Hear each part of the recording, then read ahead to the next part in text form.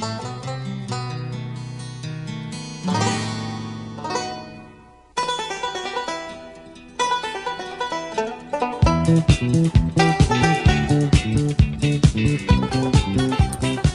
and welcome to another episode of the Cover Zero podcast, the show where I cover the least in the best way possible. I'm your host, Jason Wells. Divisional matchups are wrapped up. That was an excellent weekend of football. Saturday games, you will be missed. And yeah, we're going to get into all of those games. All of them were very close, some heartbreakers that we've seen this tape before with anyways, and we'll get into all of the recaps. But yeah, I guess to start this episode, if you're watching on video, you might notice that I don't have a background anymore, except for this lovely football book. It's actually a history of football or the NFL history anyways, from the 1960s to 2015. So this would have ended with the Broncos Carolina Super Bowl, Peyton Manning walking out on top. He was terrible that season. That was a very good win for that 2015 Broncos defense. Cam Newton, MVP year at the top of his game. But yeah, so this is my only decor for this episode. Honestly, it might stay. I don't mind it. I think it's kind of funny. Shout out to Katie for getting me the lovely gift. Yeah. Also doesn't include a few Tom Brady Super Bowls, so bonus. But yeah, so that's the explanation of the blank wall. And then, yeah, anything else really going on me-wise? Oh, the reason why I have a blank wall is we changed the entire living room around. I guess I should have explained that first, but ADHD brain. Yeah, okay, so let's get on to topics. We will start off with a little... It's the NFL Weekly Update, but it's basically all head coaching and GM and that coordinator news, etc., etc., etc. And I'm sure that I am missing a decent amount of hirings. There's been a lot going on. Oh, also, actually, I'm remembering one that I also don't have in my notes, but I'm remembering it because I didn't talk about it last week. Adam Peters, the assistant GM for the Niners, is now the Commanders' new GM. And I'm sure that he is waiting for the first domino to fall in the head coaching market. But either way, very good move for the Commanders. Obviously, the Niners have built one of the best constructed teams in all of football. Peters definitely has a big part in that. So yeah, good for the Commanders. We'll see who they hire as head coach, because right now that job is still vacant. But let's start off with another GM hiring. Former Chargers GM Tom Telesco is now the Las Vegas Raiders GM. He just has to drive a couple hours east from LA, staying in the same division. Not a great hire.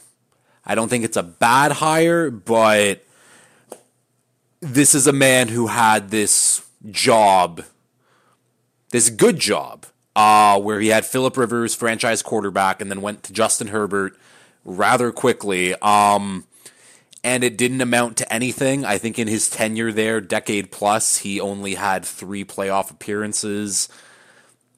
And Phillip Rivers and Justin Herbert are very good quarterbacks. You should amount to a little bit more. I will give Tom Telesco one bit of credit. The LA Chargers, San Diego Chargers, whatever, are the unluckiest organization this century.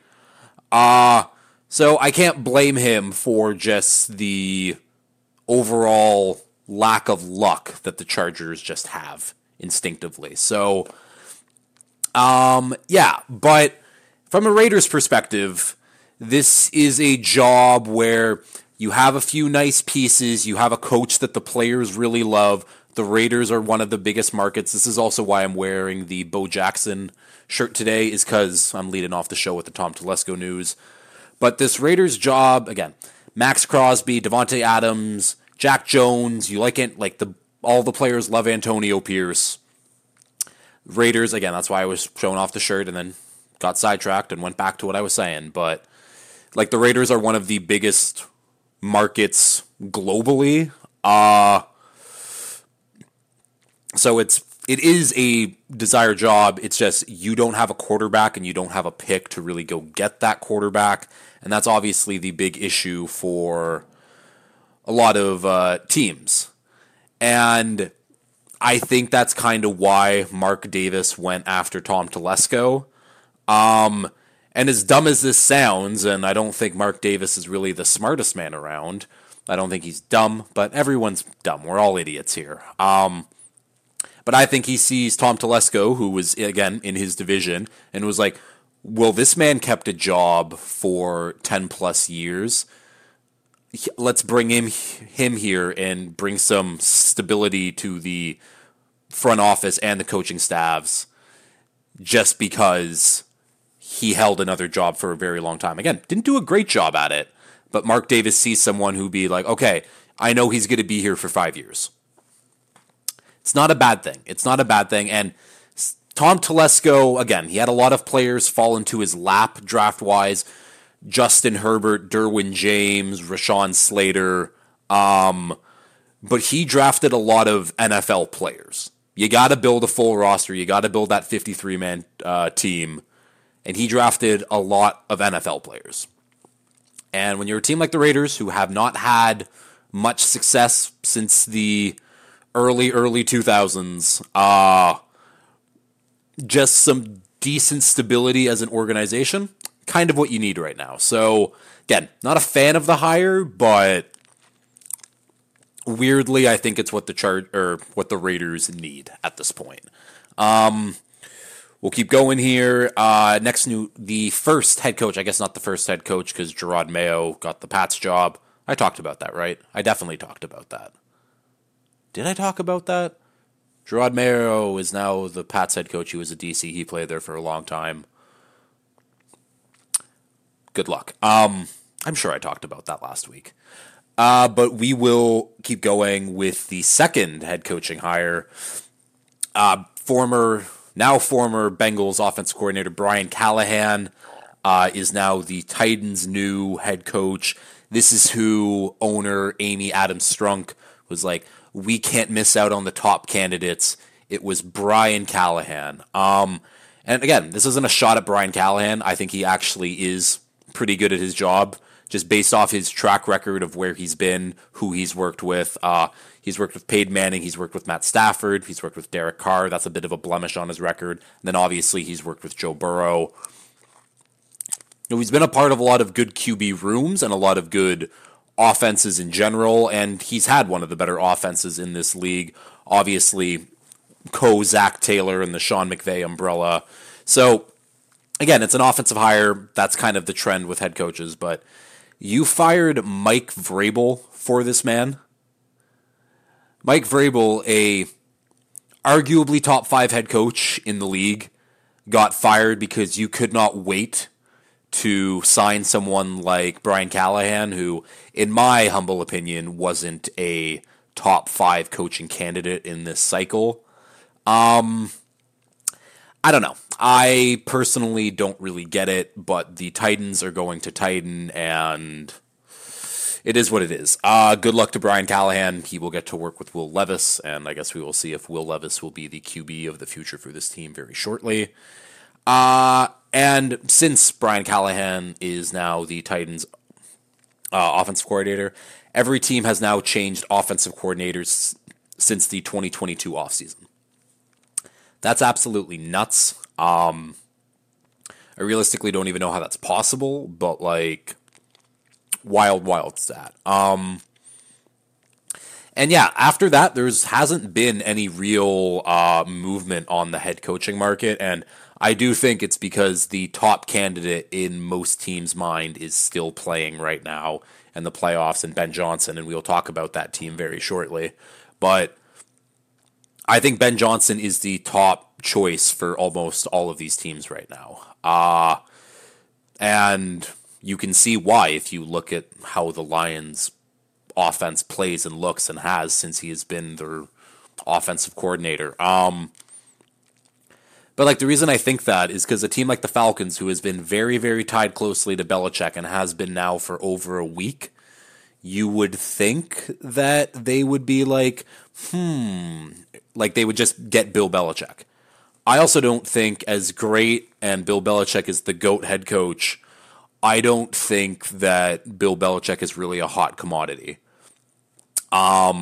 He's old, and when you're a team like the Seahawks, who just but they parted ways mutually, whatever, he's going to the front office now. That's basically like you're sending your dog to the farm in coach speak. Yeah, like if you're a team like Seattle, you don't want Bill because you just got rid of the guy who, for that basically exact same reason. I don't know if the Commanders would want him because they want someone who's going to be there for the future because they're picking their future in probably Drake May at number 2. A team like the Chargers, they're getting Harbaugh. That's a done deal. And it's like, if you're Bill, why would you want to go to the Titans or why would you go to the Panthers or one of those like bad teams? So that's why the Falcons is really the only team that makes sense. But the Falcons are also waiting to see if Ben Johnson might go coach there. I don't know why Ben Johnson would go coach there. I'm sure that he will give teams a short list of who he's thinking about probably at some time this week, and that's when we'll hear the news. But yeah. And I briefly mentioned it, but Jim Harbaugh is going to be the Chargers' next head coach. The news hasn't broken as of 5:10, January 23rd at 5:10 p.m. Eastern Standard Time. That news has not broken yet, but I fully expect him to be the Chargers' head coach. His odds on most gambling sites have moved down. The last I saw was minus 350 for him to be the Chargers coach, and now the odds aren't there. So you tell me what that means. I think Vegas always knows ahead of us. So Jim Harbaugh, next Chargers head coach. You've heard it here first. Now we got some more coordinator talk. Eagles have officially gotten rid of defensive coordinator Sean Desai and offensive coordinator Brian Johnson. Brian Johnson, who was getting head coaching interviews for whatever reason this year, they are both gone. This is part of Nick Sirianni's way to keep his job and show that Howie Roseman that I can build a better staff. I can do it. And then he decided to go ahead and interview former Panthers and Commanders head coach now, Ron Rivera, for the vacant defensive coordinator position. If I'm Howie, I'm seeing that, and I'm firing Nick immediately. Say what you want about Ron. Cancer survivor. Great man for everything that I've heard. He's been a coach for a very, very, very long time. Hasn't done that great. Playoffs, handful of times. Winning record, handful of times. And again, he's been coaching for a decade plus now. And I just don't know. He seems so unmotivated as this Commanders coach, and I think he knew that it was the end for him. But yeah, I don't know. Like why? Why would you even? Like again, they're not going to hire him. They better not hire him. But that's an immediate. What are you doing there, Nick? Why is this the man that we're giving a call? Because if I was Howie Roseman, I would have nixed that immediately and being like, no, we're not going to talk to old-ass Ron Rivera, who hasn't been great. Keep going here. The Jags hire Ryan Nielsen as their new defensive coordinator. Nielsen was part of that Falcons staff that got let go after Arthur Smith was let go. And that Falcons defense was pretty good this year. And every time they kind of took a hit on the defense through injury, they seemed to continually step up and obviously be the better unit on that Falcons team. It wasn't hard. The offense was terrible. But the defense was good. The Falcons defense was good. And this is a very talented Jags defense. Obviously, they got to keep Josh Allen. That's the big one right now. but they have players that were high picks were used on, and they've shown flashes, and it just hasn't been consistent all the way around for the Jags. And I think that you bring in Nielsen, and again, that Falcons team was talented, but I wouldn't necessarily say it's extremely more talented than what the Jags are working with. So we'll see. And honestly, I didn't even know that the Jags defensive coordinator did get fired. So, and that's another one of those coordinator things and hiring or firings that I missed. Another hiring here, Shane Waldron, former Seahawks offensive coordinator, is the new Bears offensive coordinator. Good hiring for the Bears, potentially. But that's kind of your problem with keeping Matt Eberflus, is if Shane Waldron is the guy, and he's the guy who turned Geno Smith's career around, so I'd love to see what he could do with Caleb Williams. But if he does turn this Bears team into a very good team and a very good offense, he immediately gets poached for a head coaching job in 2 to 3 years, and then you're stuck with Matt Eberflus still as head coach. Again, it could all meld really well, and the Bears' defense also plays great, and Matt Eberflus earns the respect of the team, and blah, blah, blah. But either way, I like the signing. I don't think there were many names where you could have been like, ooh, that's a good hire, like that's like the new hot name. I think that name might be Zach Robinson, who's the I think he's passing game coordinator for the Rams / QB coach. Obviously, he's just the next Sean McVay from the Shanahan tree guy. But yeah, good for Shane Waldron, new Bears offensive coordinator. And last note up here, the Panthers have hired their new GM, Dan Morgan. Dan Morgan, a longtime linebacker in the league, played 7 seasons for the Panthers, was drafted for the Panthers, but he is now their new GM. One thing I didn't know, though, is so he's also been around the front office circles for a while now. I looked this up earlier and completely forgot, but yes, so he was part of the Seahawks front office when they went on their Super Bowl runs and had their Russ window with the Legion of Boom. Then he went on to be the director of player personnel for the Bills. And then since then he has been, from 2021 to 2023, was the assistant general manager. So, what this all means? The Panthers hired in-house. Now, obviously, Dan Morgan has a ton of experience. But what this also shows me is that David Tepper, people don't want to work for him. I don't think this job is a good job either, especially if Bryce Young doesn't pan out, which, I mean, after this year, lot of bad on the Panthers. And it's not solely on Bryce Young, but Bryce Young did not have a good rookie season by any metrics, really. And I don't know who they're going to hire as head coach, because, again, not a desirable job right now. And wouldn't shock me if they just go in-house hire and they go Ejiro Evero, I forget how that's pronounced, but or put Thomas Brown, the offensive coordinator, at head coach. Wouldn't shock me, because they have been blocking interviews for those guys. So either way, no one wants to work for the Panthers. Sorry. But yeah, with that, I guess let's get into the divisional recap. Starting off with the Saturday game, afternoon game, Ravens 34, Texans 10. This looked like it was going to be a game for about a half. 10-10 going into half. The Texans, I think they committed eight first half penalties, which is the most since 2000. Texans weren't even a franchise in 2000, but it was tied 10-10.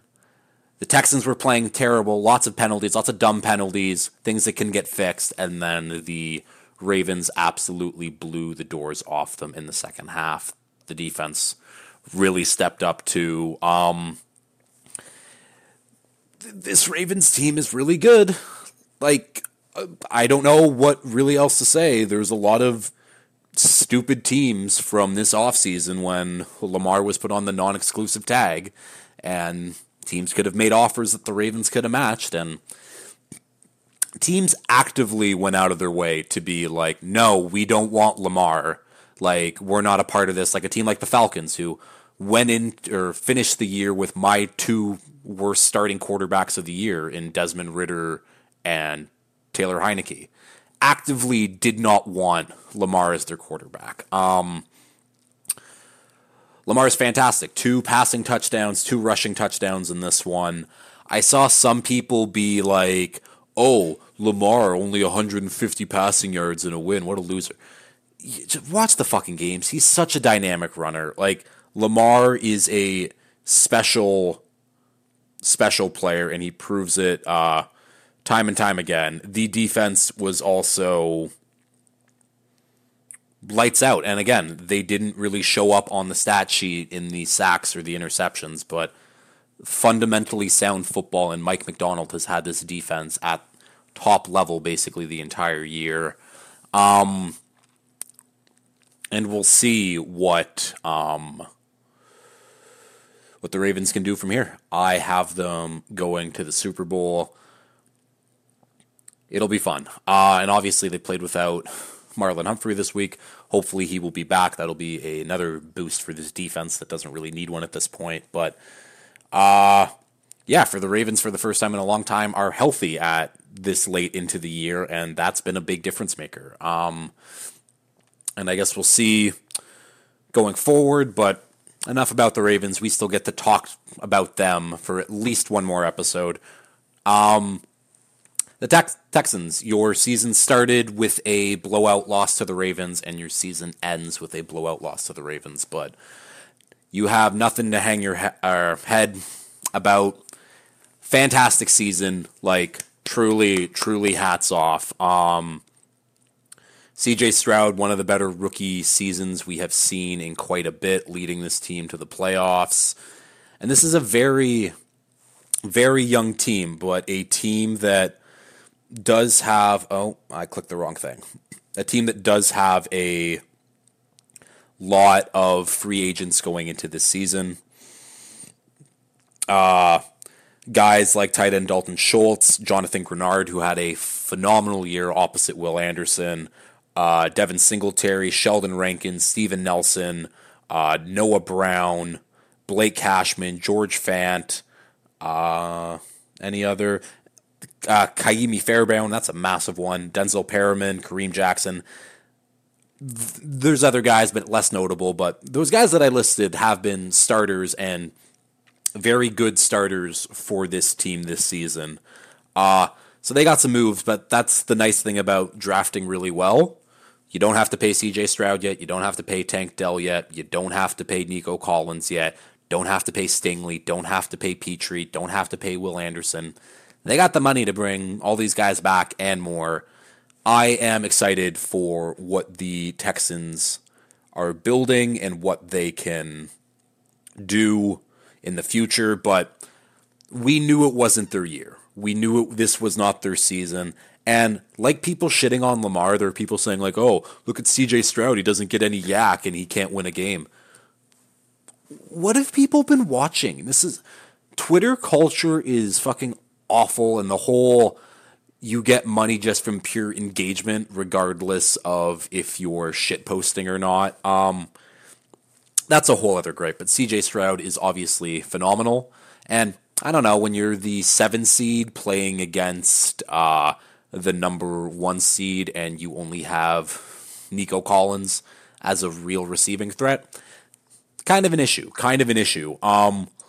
But They tried their best. But this Ravens team is a juggernaut, and they were AFC Championship or bust this season, if we're being honest. Do I have anything else to add about...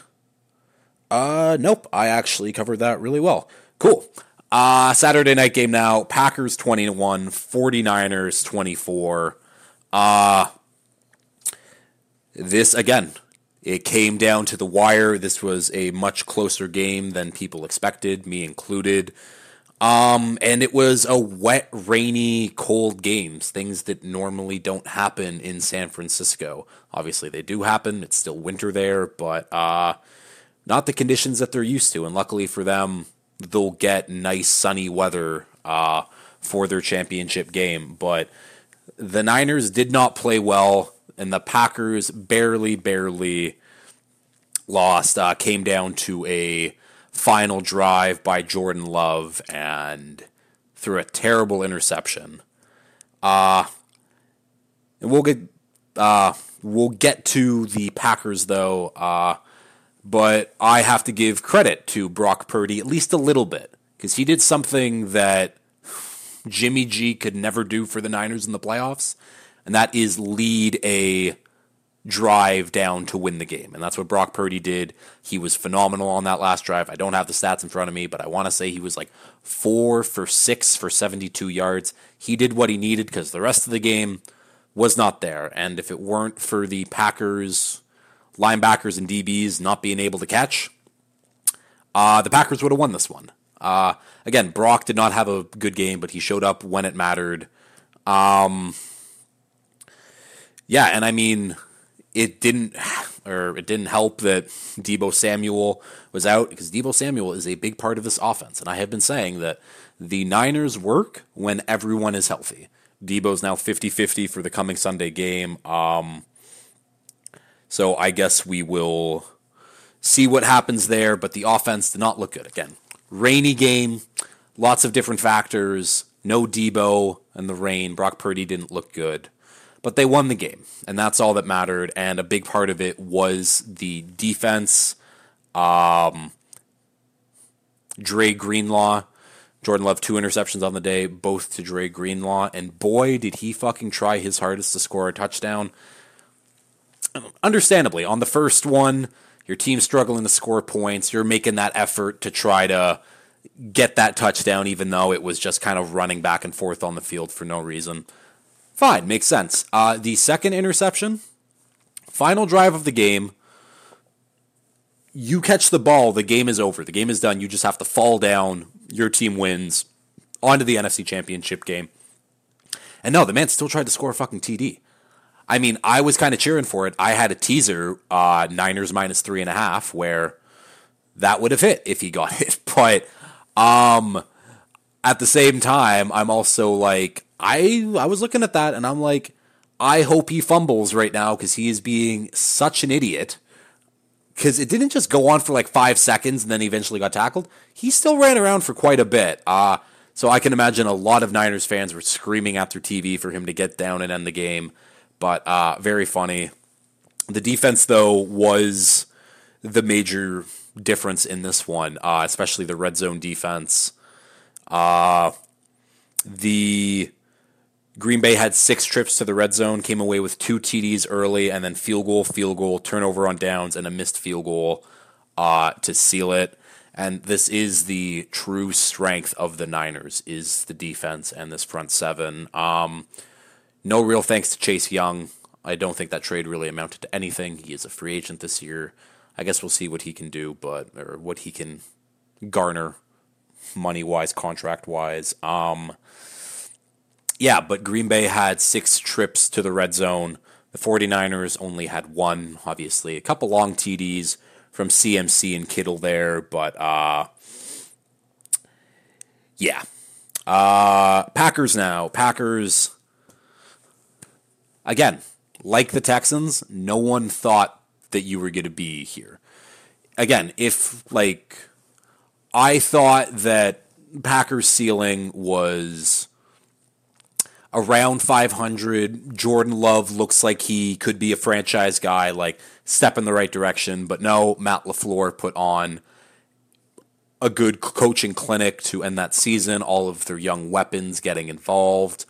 Aaron Aaron Jones coming back from injury was obviously the major boost because, again, he put up another very good game. I think he averaged 6 yards a carry, had over 100 yards. He had a very, very big 2 playoff games for him. But great job Packers, because now it's like, okay, this is the floor for this team now, and now sky's the limit. They're fucking going for it. And it looks like Jordan Love is a franchise quarterback. People want to not put him in like the top 10 quarterback. For what we've seen for the whole second half of the year from the Packers and from Jordan Love, he's easily in that top 10 range for QBs. Obviously, a lot of football needs to be played from him, but right now he looks like a guy. And obviously, he made some big mistakes in this one. Obviously, that last drive did not need to throw that ball. I don't know who he was targeting, but Dre Greenlaw was right there. It was 1st and 10. They had plenty of time left. Didn't make a ton of sense. But again, he's a young QB. Young QBs will make that mistake. You just hope that they don't make it more and more frequent.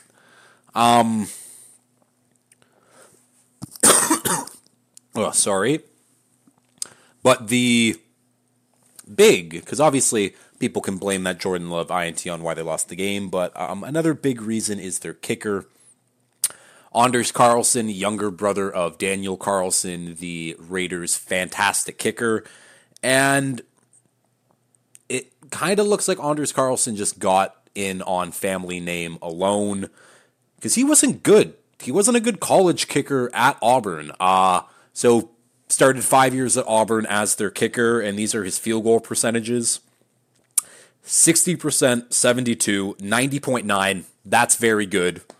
66.7 and 70.6. So the man was a 5-year kicker at Auburn. His third year was his best year at 90.9. But, if you take that 1 year out, those other numbers all kind of add up. They all look the same. You got one anomaly year, and your brother is one of the best kickers in the NFL. That's why he's on the Packers, and that's why they lost this game. Again, it would have went to overtime, and then who knows, but that's a big reason why you lost this game, is because you had a kicker who didn't. And honestly, it would have changed the game plan, because the Niners would have tied it up, and then the Packers would have had a minute something, and probably, I don't know if they had timeouts or not, but they would have had time to just get into field goal range, and I don't know if Jordan Love would have felt as pressed to make that throw as he did. But again, the Packers, it's only up from you. You exceeded everyone's expectations on the season. So congratulations. There are no bad things to be said about the Packers right now. Now, we will move on to Sunday. Bucks 23, Lions 31. The Lions are, again, I was talking about these media narratives being built, and no team right now has a stronger media-driven narrative than the Lions. Haven't been to the playoffs in forever. Longest playoff win drought. Now they're in the NFC Championship game. And they're looking very, very good. And that includes their defense. The secondary, you can still see that they're getting exposed a little bit, but Aiden Hutchinson is an absolute demon. Aaron Glenn you can see why he is getting jobs or head coaching job offers. He's looked great. And again, you can see why Ben Johnson is the number one candidate for most of these teams out there, because they put on another clinic on offense. Goff, 30 of 43, 287, 2 passing touchdowns. Jahmyr Gibbs, 9 rushes, 74 yards, and a TD. We'll get to more Gibbs in a bit. David Montgomery, 10 carries, 33 yards. Amon-Ra, 8 catches, 77 yards, and a TD. Sam Laporta, 9 catches, 65 yards. Gibbs, another 4 catches, 40 yards. He gets everyone involved. The offense it's hard to stop. It is very, very hard to stop. And Their offensive line is such a big reason for that, and I thought it took a hit. Center Frank Ragnow, one of the best in the business, he got rolled up on twice in this game, and it looked like he was like hurt. Thankfully, he came back, and he was part of the reason why the Lions opened up the scoring with Craig Reynolds getting the one of the rushing TDs, moving Big Vita Vea out of the way. Yeah, I don't know. This Lions, like, again, sometimes there's a little more than just a story behind in the narrative. Hype is real. You can't quantify hype, but it's a very real thing, and the Lions have so much momentum and positive energy right now compared to a team like the Niners who barely escaped on Saturday night. This Lions team is rolling. I am very excited for this NFC Championship game because I know if Brock Purdy puts up another stinker like that and if Debo doesn't play, these Lions are going to punch hard, punch first, and the Niners better watch out. I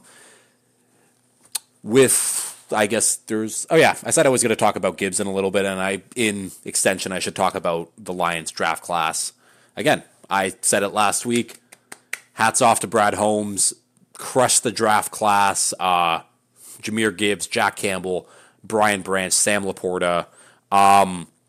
All quality players, and Brad Holmes has been drafting starters for this team for a while now, and Gibbs was the pick. Well, I mean, in my opinion, it was Jack Campbell being like that high of a pick.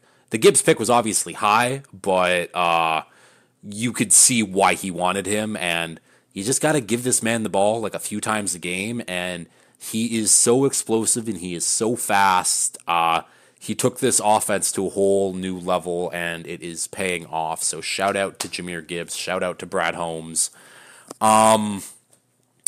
Excited to keep watching the Lions play football. Bucks on the other side. Again, one of these you have nothing to be upset about, Bucks. No one, hand up, I didn't think that you would even make the playoffs, let alone win the division. I guess that means making the playoffs, but I thought they were going to be picking in the top 5, like, quite easily. I stopped believing in Baker Mayfield, and I shouldn't have. He's just got that quality that you want in a quarterback. I'm better than everyone, while on top of just being good at the position. He's not great at the position, but he's a good NFL starter, and the Bucks are lucky they got him because, again, Baker had one of these crazy redemption stories where he gets traded from the Browns to the Panthers so the Browns could sign a rapist. The Panthers cut him. He goes with the Rams. He has that one win with the Rams, and then he signs with the Bucks to be in a QB competition with Kyle fucking Trask. Kyle Trask stinks. Baker beat him out quite easily, and then the rest is history. He had his best year as a quarterback in this league, and I'm sure the Bucks are going to be happy to re-sign him. And they also have a couple other couple other free agents that are fairly key. So on top of Baker, we got guys like Mike Evans, Antoine Winfield, Levante David, Devin White, Greg Gaines, Matt Filer, Chase McLaughlin.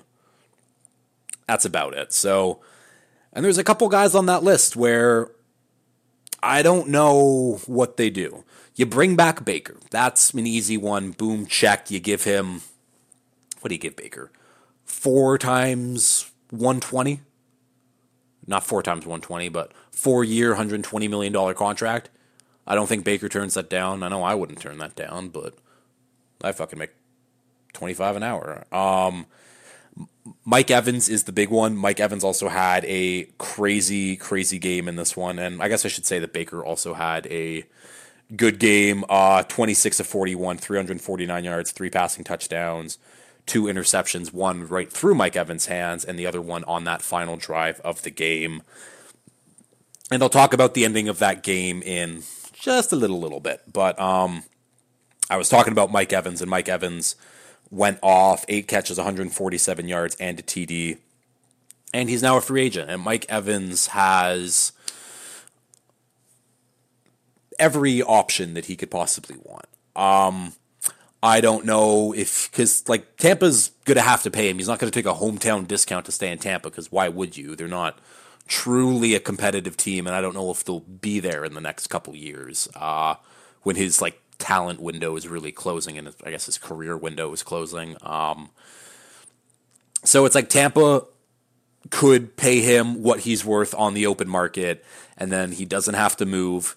He just ends his career as a Buccaneer. He has a Super Bowl ringer already, and he's just one of these legends in Tampa Bay history. Honestly, I mean, I know that there's a lot of other guys, especially on that Bucs team won in 2002?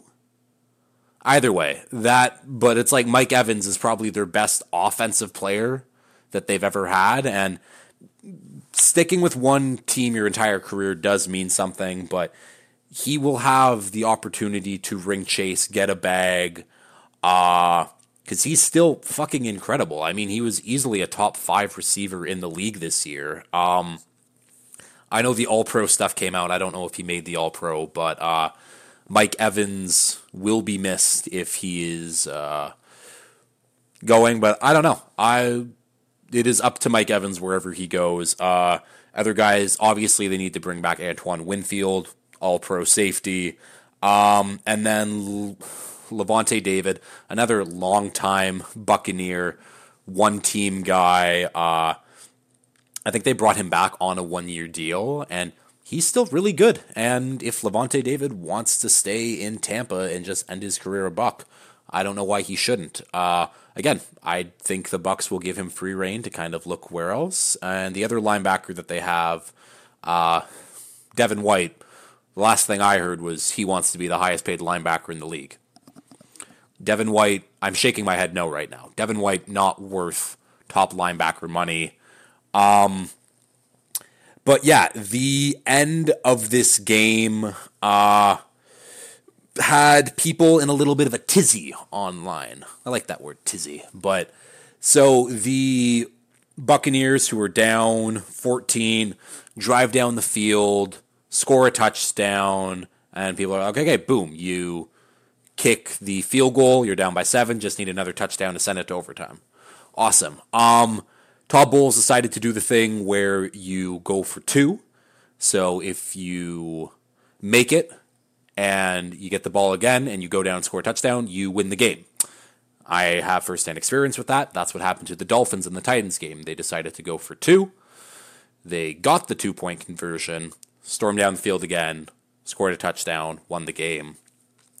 Love it. Don't love it. But so that was the thought process behind it, is that if you make that 2-point convert and then you go down because you need another touchdown to score anyways, then you just flat out win the game. So it's a better opportunity to win. Obviously, the Bucs didn't get the 2-point convert, so then they would need to go down the field and then score another 2-point convert. But would you rather, because a 2-point convert essentially is a 50-50 thing, so would you rather have one chance at a heads or tail coin toss, or would you rather have 2 chances at it and you just need to get it one time?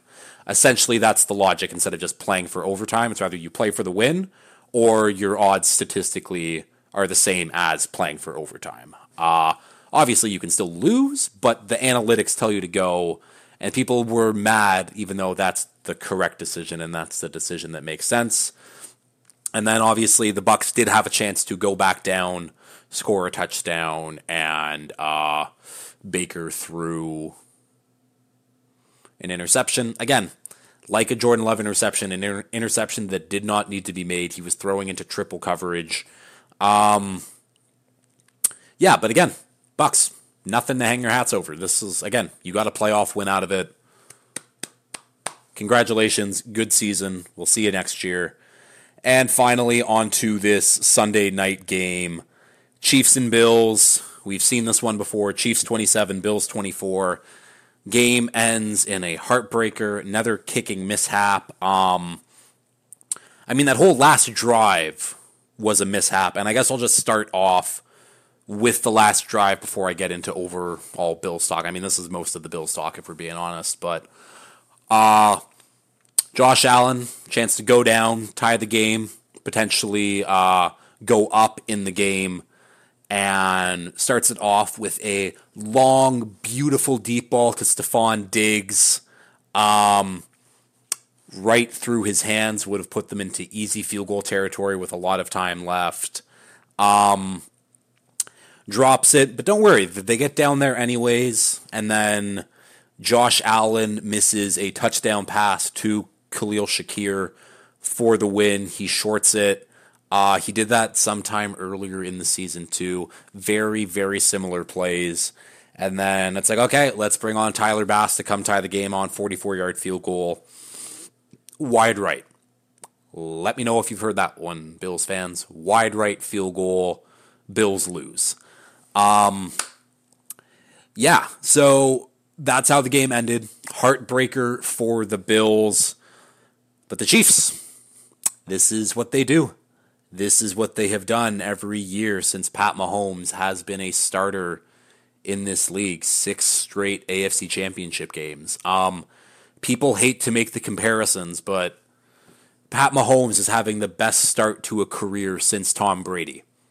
And that's the only QB that you can put in that conversation is Tom Brady. Obviously, Pat Mahomes still has another whole half of a career to even catch that mark, but Pat Mahomes is already a top 10 quarterback all time easily, and I would put him at a top 5 quarterback all time.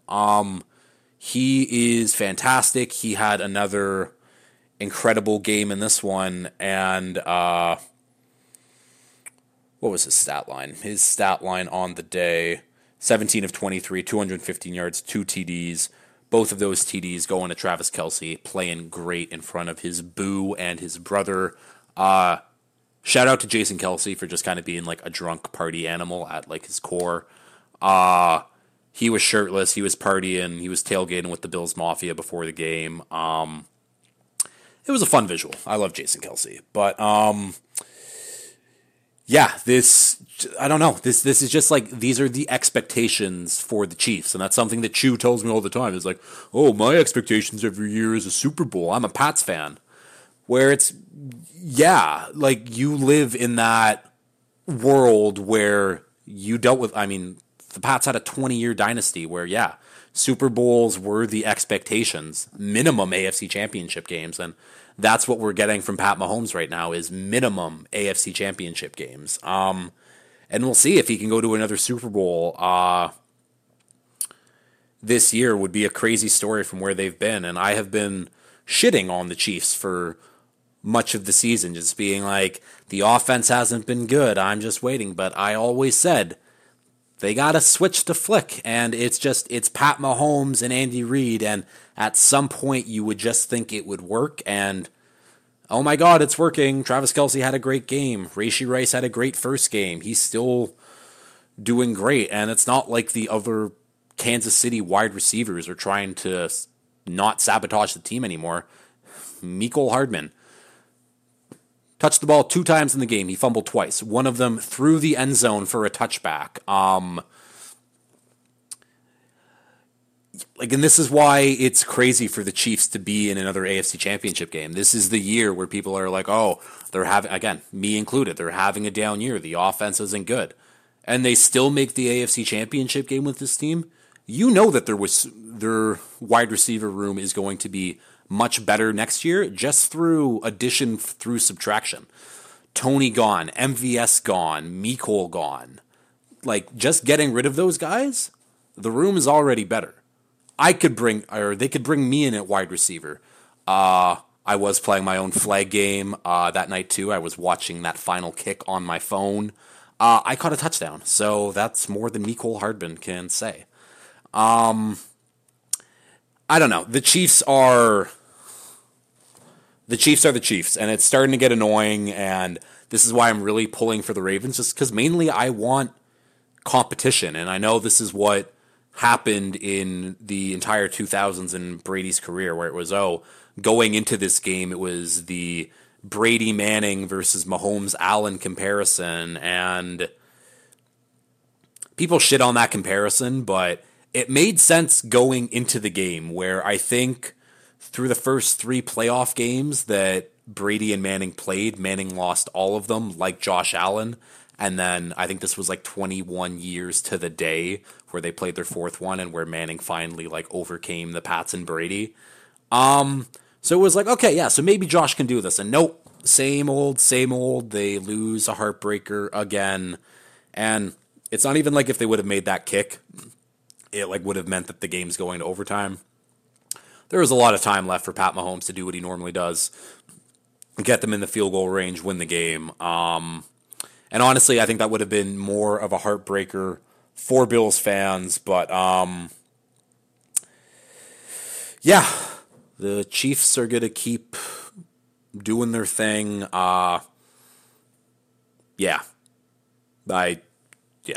Chiefs are fantastic. Bills on the other side. Do I have any other notes for this one? Nope. Actually, one more note before we get to the Bills, because it's a nice transition. Josh Allen, 17-0 when having, what was it? I think it was like, 17-0 when having 3 touchdowns and 0 turnovers. Now 17-1 because of Pat Mahomes. Oops. But yeah, that's kind of what I was saying with the Brady and Manning thing, is like Josh Allen is still very good. Obviously, he has a lot of career left and a lot of things to accomplish, but maybe it's a little early. But we need someone to compare Pat Mahomes with, because right now it's just Pat Mahomes winning everything. And I guess maybe it's going to be Lamar coming up, 2-time MVP, maybe a future Super Bowl champion. But again, the Chiefs are standing in his way, so we'll see. The Bills, though, have a big offseason ahead of them. Lots of question marks, honestly, going into free agency. So they got free agents Gabe Davis, Micah Hyde, Leonard Floyd, Terrell Dotson, Dane Jackson, AJ Epinesa, Taylor Rapp, Daquan Jones, Jordan Phillips. Anyone else of real value? No. But then they also have guys on the team like Von Miller, who sucks. Hasn't done anything since coming back from injury. Maybe with a full off season and a full more time to prepare, blah, blah, blah, he's better. I doubt it. They owe him a lot of money. And some other names, Stephon Diggs. People are asking questions. Not necessarily me, but people. But if you look at the numbers, the last 10 Bills games, Khalil Shakir, 462 yards. Stephon Diggs, 422 yards.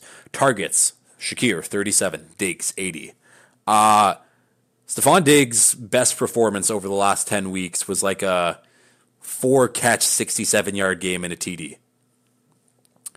I don't know what's happened, but he has not been the same Diggs. And it's not even like he's that far removed from having great games. It's literally just been a 10-game stretch where it has not worked and it has not looked good. So I do expect things to get better, but again, there are question marks, and now Josh Allen's salary is here.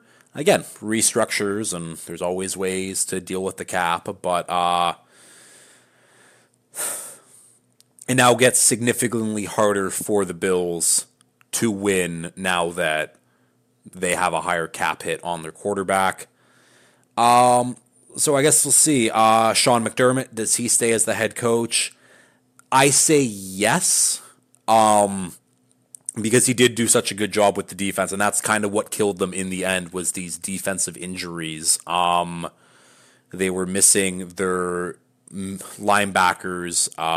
AJ Klein got the start, and he was tasked to cover Travis Kelce. Very hard job, especially if you're the 4th string linebacker. So Sean McDermott, I think he stays. I think Joe Brady stays. I think they run it back for one more year, and then after that, it's okay. If it doesn't amount to anything again, if it's just another wild card win followed by a divisional loss. You got to shake up the room at some point because sometimes the message just stops working. But as long as you have a quarterback like Josh Allen, you will be competitive. And I put Josh Allen in the category with Mahomes, with Lamar. Those three guys, if they are your quarterback, you will have a competitive team. You will have a chance to win. It also just sucks. Why are the top 6 best quarterbacks of the league all in the AFC? Like, what the fuck? At least the Bears have the number 1 overall pick, so Caleb Williams can fucking go to the NFC. And same with the Commanders, I guess. So,